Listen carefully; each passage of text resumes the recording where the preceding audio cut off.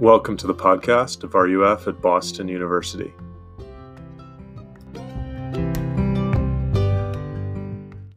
Lord, I just pray that you be with me as I share your word, and I just pray that you'd help us understand. I pray this in Jesus' name. Amen. Well, the Holy Spirit, this probably has to be one of the shortest lines we've done, and I think the Holy Spirit has to be one of the most misunderstood and kind of confusing members of the Trinity, if you will. And different denominations, different churches emphasize different things about the Holy Spirit, so it can be also very controversial. There's just a lot. It's just really complex when it gets to the Holy Spirit.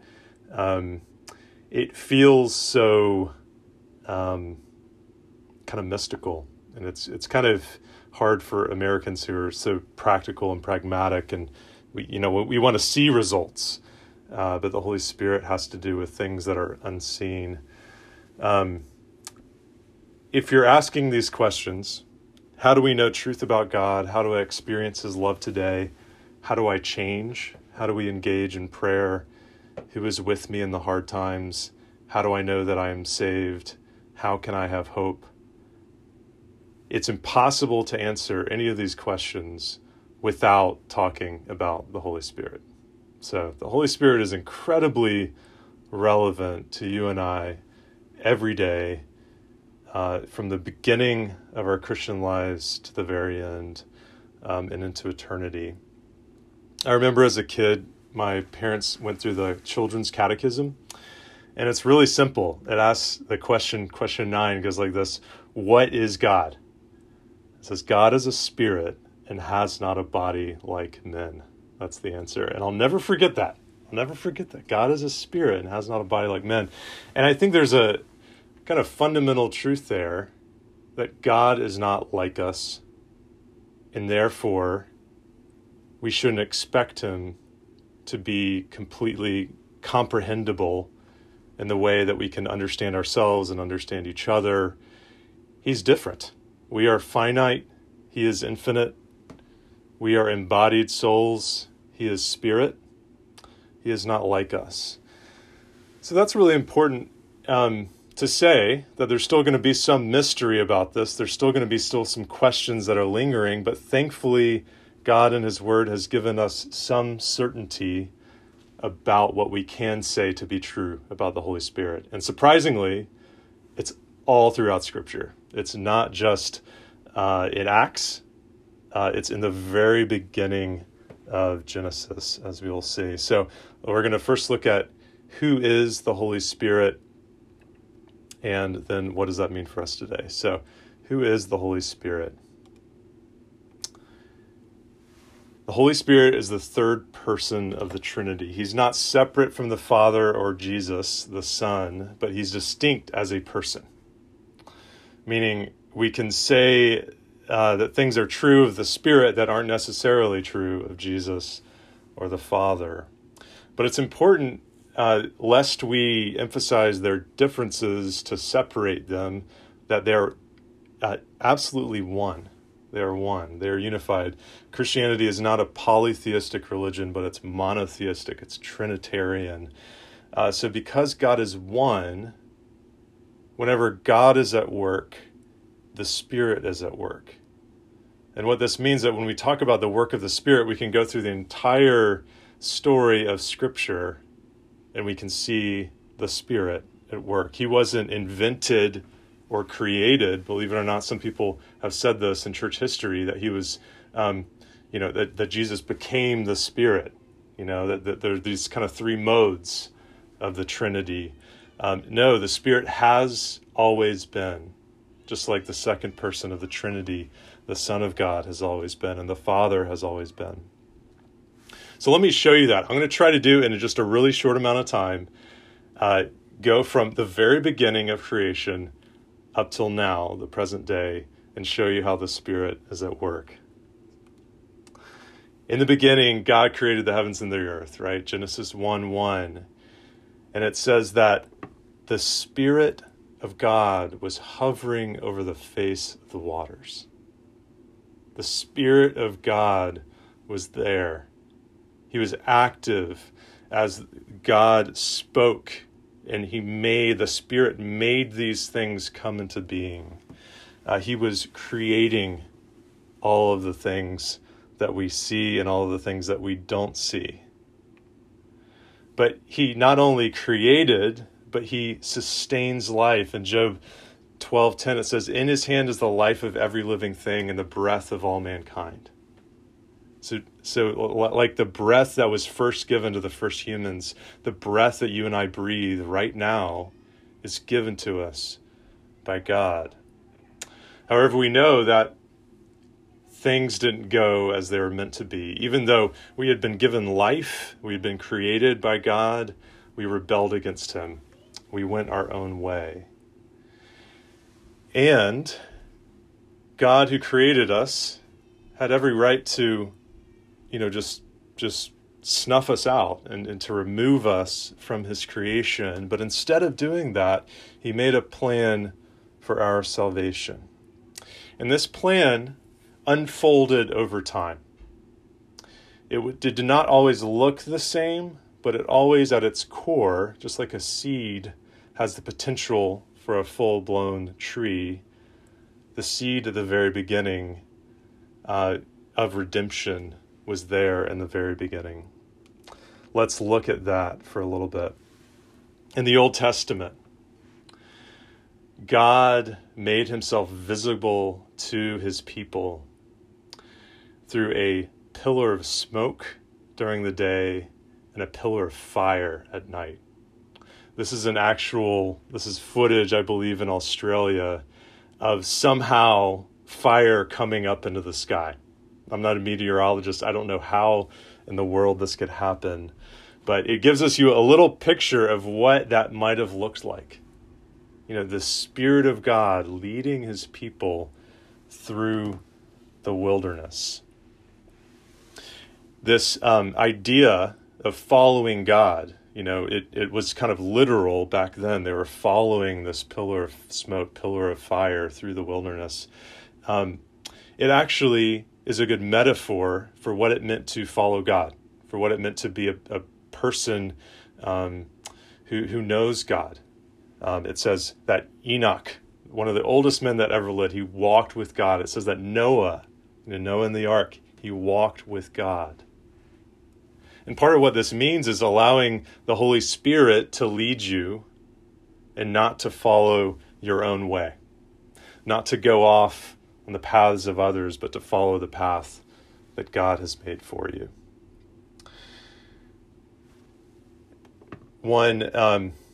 Before I get to that, one tangible way this showed up was the presence of God in the tabernacle, right? So as they're going through the wilderness, they have a tent set up. And this is where the presence of God, this is where the pillar of smoke or fire would hover once they set up camp. And in the middle of the tabernacle, there was this Holy of Holies where the presence of God was seen. And there are all these ways that that presence of God was buffered. In other words, they had all these priestly rituals. They had all these things that they would do, for example, like sacrifices to protect the people from the presence of God. Because remember, the Spirit of God is holy. So anyone who enters in the presence of it would be killed. But the presence of God, the Holy Spirit, it was prophesied in Joel 2. This is still in the Old Testament. And it shall come to pass afterward that I will pour out my Spirit on all flesh. Your sons and your daughters shall prophesy. Your old men shall dream dreams. Your young men shall see visions. Even on the male and female servants in those days I will pour out my Spirit. And this is massive because the Spirit of God had been seen to the people of Israel as a column of fire. And God is saying, I am going to pour out that Spirit on you. And there's going to be these amazing things that are going to happen, these supernatural things that are going to happen. In other words, one day the Spirit of God would come down and live inside his people. And one day that happened. The first person to ever experience that was a man named Jesus of Nazareth. When he was baptized by John the Baptist in the River Jordan, the Spirit of God descended like a dove from heaven, and the voice of the Father said, "This is my beloved Son, in whom I am well pleased." He was filled with the Spirit. And Jesus, like Moses led his people out of Egypt, like we talked about in Bible trivia, like Moses who set his people free from slavery, Jesus set his people free from sin. He set them free from sickness, free from the possession of demons, free from death. But these same people killed him. But as we know, the same Spirit that breathed life into the first man, Adam, that Spirit breathed life into Jesus' body again, so that he was raised from the dead. And that same Spirit that came down like a dove onto Jesus and raised him from the dead came down on men and women. The day of Pentecost in Acts 2, it says, "And suddenly there came from heaven a sound like a mighty rushing wind, and it filled the entire house where they were sitting, and divided tongues as of fire appeared to them and rested on each one of them. And they were all filled with the Holy Spirit, and they began to speak in other tongues as the Spirit gave them utterance." This extraordinary event set the stage for every person who placed their faith in Jesus to also have the Spirit of God dwelling inside of them. There's no longer the need for a temple. There's no longer a need for separation. But God came and dwelt with us. And that Spirit that lives inside Christians is renewing and making new life out of death. He's renewing each one of us from the inside out. And eventually all of creation will be renewed and restored to what it was always meant to be, which is where we are today. I'm going to try to tease this out for what does this actually mean on the ground for us today, for Christians today. What does it mean? It means life. I think this is like 100-point font. I should have gone bigger. It means everything. It means everything. Without the Holy Spirit, we would not be alive in Christ. Without the Holy Spirit, we wouldn't know God. Without the Holy Spirit, we wouldn't have, you could say, life itself. I want to go through 4 different metaphors that have to do with life. The first one is being born. The second one is walking. The third one is groaning. The last one is crying.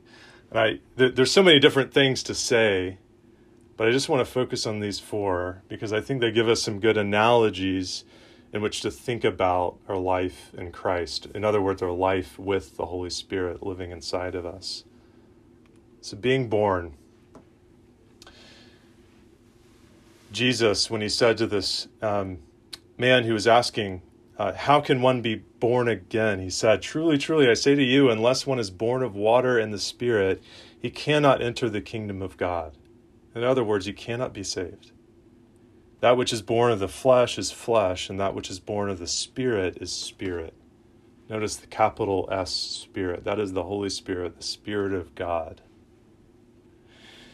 To begin a life as a Christian, you have to be born again. And this is what it means. The Holy Spirit, just in the same way that he breathed life into you, your very first breaths, he breathes life into you spiritually, where you can be made from dead to alive. That resurrection power is in you, and it makes you into a new person, truly a new person. Blaise Pascal, a famous scientist, had an experience of the Holy Spirit. I wish I could read this entire quote, but it's a journal entry from him. he was reading about the crucifixion. He was reading about what Jesus did on the cross. And it was the year of grace, 1654, Monday, the 23rd of November, from about 10:30 at night until about midnight, for 2 hours, fire. God of Abraham, God of Isaac, God of Jacob, not of the philosophers and the learned, certitude, feeling, joy, peace. Pascal experienced that same fire that the Old Testament believers experienced. He experienced it in his heart. Can you imagine what that feels like? If you're a Christian, this kind of life flowing into you is a part of your story. Now, I want to make sure you know that each of us have different ways that we are converted, or that we come to know Christ, or that the Holy Spirit comes to dwell in us. Any true conversion to Christ is a conversion by the Spirit. It may be slow and gradual. It may involve a lot of intellectual debates. It may be that you can never remember a day when you didn't know Jesus. But all of those are the fire of God, the Spirit of God living inside of you. And the great thing about this is that this newness of life, it's not just a one-off thing. You know, like when we start off as babies, you know, we grow, but then eventually our body starts to decay. The life in the Spirit is not like that. We are constantly growing and growing and growing. And if you can imagine, eternity is going to be this expansive, generative overflow of life. That's the life of the Holy Spirit. It's unlike anything we can imagine. Let's look at the next analogy, walking. This deserves a good amount of thought. Romans 8:4, it says, walk not according to the flesh, but according to the Spirit. This is all throughout the Bible. This analogy of what it means to follow God, what it means to be a Christian, is to walk with Him. And now we know that what that means more specifically is to walk by the Spirit. And so the tools that we have, you know, if you read in Galatians, the armor of God, and what does it say that the main weapon that we have? The sword of the Spirit, which is the Word of God. I don't know about you, but I love hiking. I love backpacking. This is from the movie called The Way. It's this trail in Spain. I forget the name of it. Some of you guys might have ambitions to go on this trail one day. I have a good friend who did it. It's a pilgrimage. Pilgrim's Progress, one of the greatest works of literature, is an analogy for the Christian life and what it's meant to look like. And I think there's so much rich stuff here because walking is hard. A lot of times we'd rather do anything but walk. We'd rather ride a bike, take the T, drive, fly, hop on a scooter, a Segway, whatever it is. But walking is hard. It takes putting one foot in front of the other. And what this means in the Christian life is that every day we're trying to follow the way that Jesus has set before us. He has shown us the path. He has said, these are my commandments, walk in them.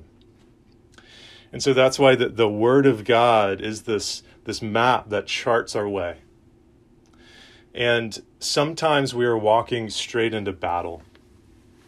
There was a period in my life when it felt like every day was a battle. And this wasn't a battle. I didn't go to war physically or actually. Excuse me. This was a mental battle. More than that, it was a spiritual battle. There were thoughts that would enter my head that were clearly lies. And I would have to fight them. I would have to tell them, no, this is not true.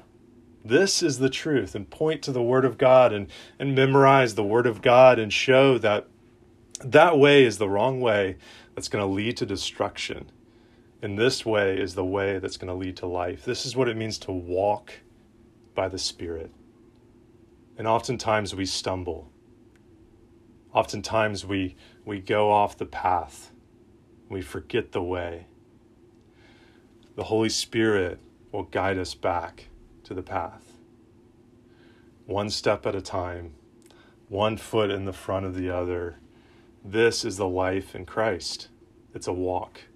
It's a walk by the Spirit, not going our own way, not doing whatever feels good or what everyone else is doing, but following God wherever He takes us. The next metaphor of life in the Spirit is groaning. I love this verse. It says in Romans 8:22, a little further along in that great chapter of Romans 8, "For we know that the whole creation has been groaning together in the pains of childbirth until now. And not only the creation, but we ourselves who have the first fruits of the Spirit groan inwardly as we wait eagerly for adoption as sons, the redemption of our bodies." What this means is it's not just us. It's actually all of creation. This is a picture of an oil spill. There's something that goes against the way things should be when we see things like this. When we hear about the way our world has been used and abused. Creation itself groans and waits to be renewed and restored. And we've been given the Spirit that's a first fruits. It means like we've been given a taste. We know that there's something more to come. But groaning is a part of our life. Dealing with any sort of hardship, it makes you groan. It's like, man, not again. This is so hard. What am I doing? We can groan in a way that's despairing, that's maybe with some contempt towards God, or we can groan with the Spirit and with creation, knowing that God Himself wants things to be different too. And I think one of the best applications of this is in prayer. Further on, it says in 8:26, "Likewise, the Spirit helps us in our weakness. For we do not know what to pray for as we ought, but the Spirit Himself intercedes for us with groanings too deep for words." Sometimes we have no idea what to say. Sometimes prayer feels like trying to lift a weight that you know you could never lift. Maybe our throats are too dry to even utter any sound. But the Spirit Himself is groaning in a way that's too deep for words. Anytime we pray, the Spirit is praying with us. Can you imagine? Think about that the next time you pray. The Holy Spirit has brought you to that place where you're entering into the prayer. The Holy Spirit is guiding maybe even your words in some way, and He is interceding with the very God of the universe, the one who created the universe, to help and to bring change and to bring about the kingdom of God. And finally, one day these groanings will turn into that kind of satisfied, that sigh. That sigh of satisfaction, that sigh of yes. And it'll be a deep, resonant, it's finished, it's done. The last thing is crying. In John 16, we see this, the Last Supper, this picture of Jesus and His best friends, His disciples. And He tells them a lot of things. It's a beautiful section of John, like 15 through 17. I really recommend you read it. But He tells them these things about, I'm going to go away. And here in John 16:7, and the disciples don't really understand it, He says, "Nevertheless, I tell you the truth, it is to your advantage that I go away. For if I do not go away, the Helper," capital H, Helper, "will not come to you. But if I go, I will send Him to you."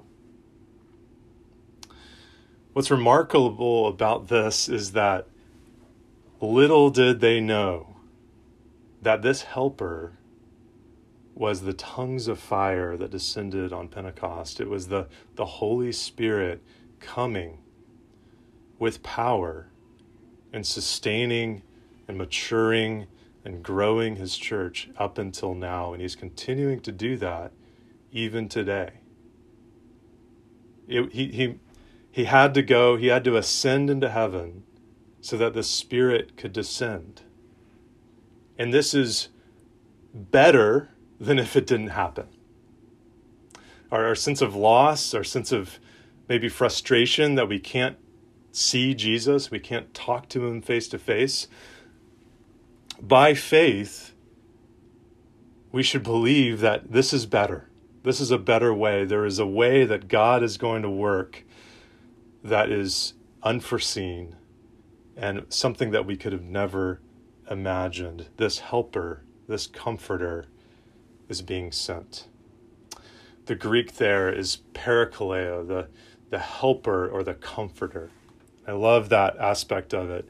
When we are crying, can you imagine just a few days later, Jesus had died and they had buried him. And I imagine there were a lot of tears being shed. And the helper, the comforter, would one day turn sorrow into joy. And now, us, who in our lives, we experience a lot of loss. The older we grow, the more we groan, the more we cry. We have the promise from Jesus himself, truly, truly, I say to you, you will weep and lament, the world will rejoice. You will be sorrowful, but your sorrow will turn into joy.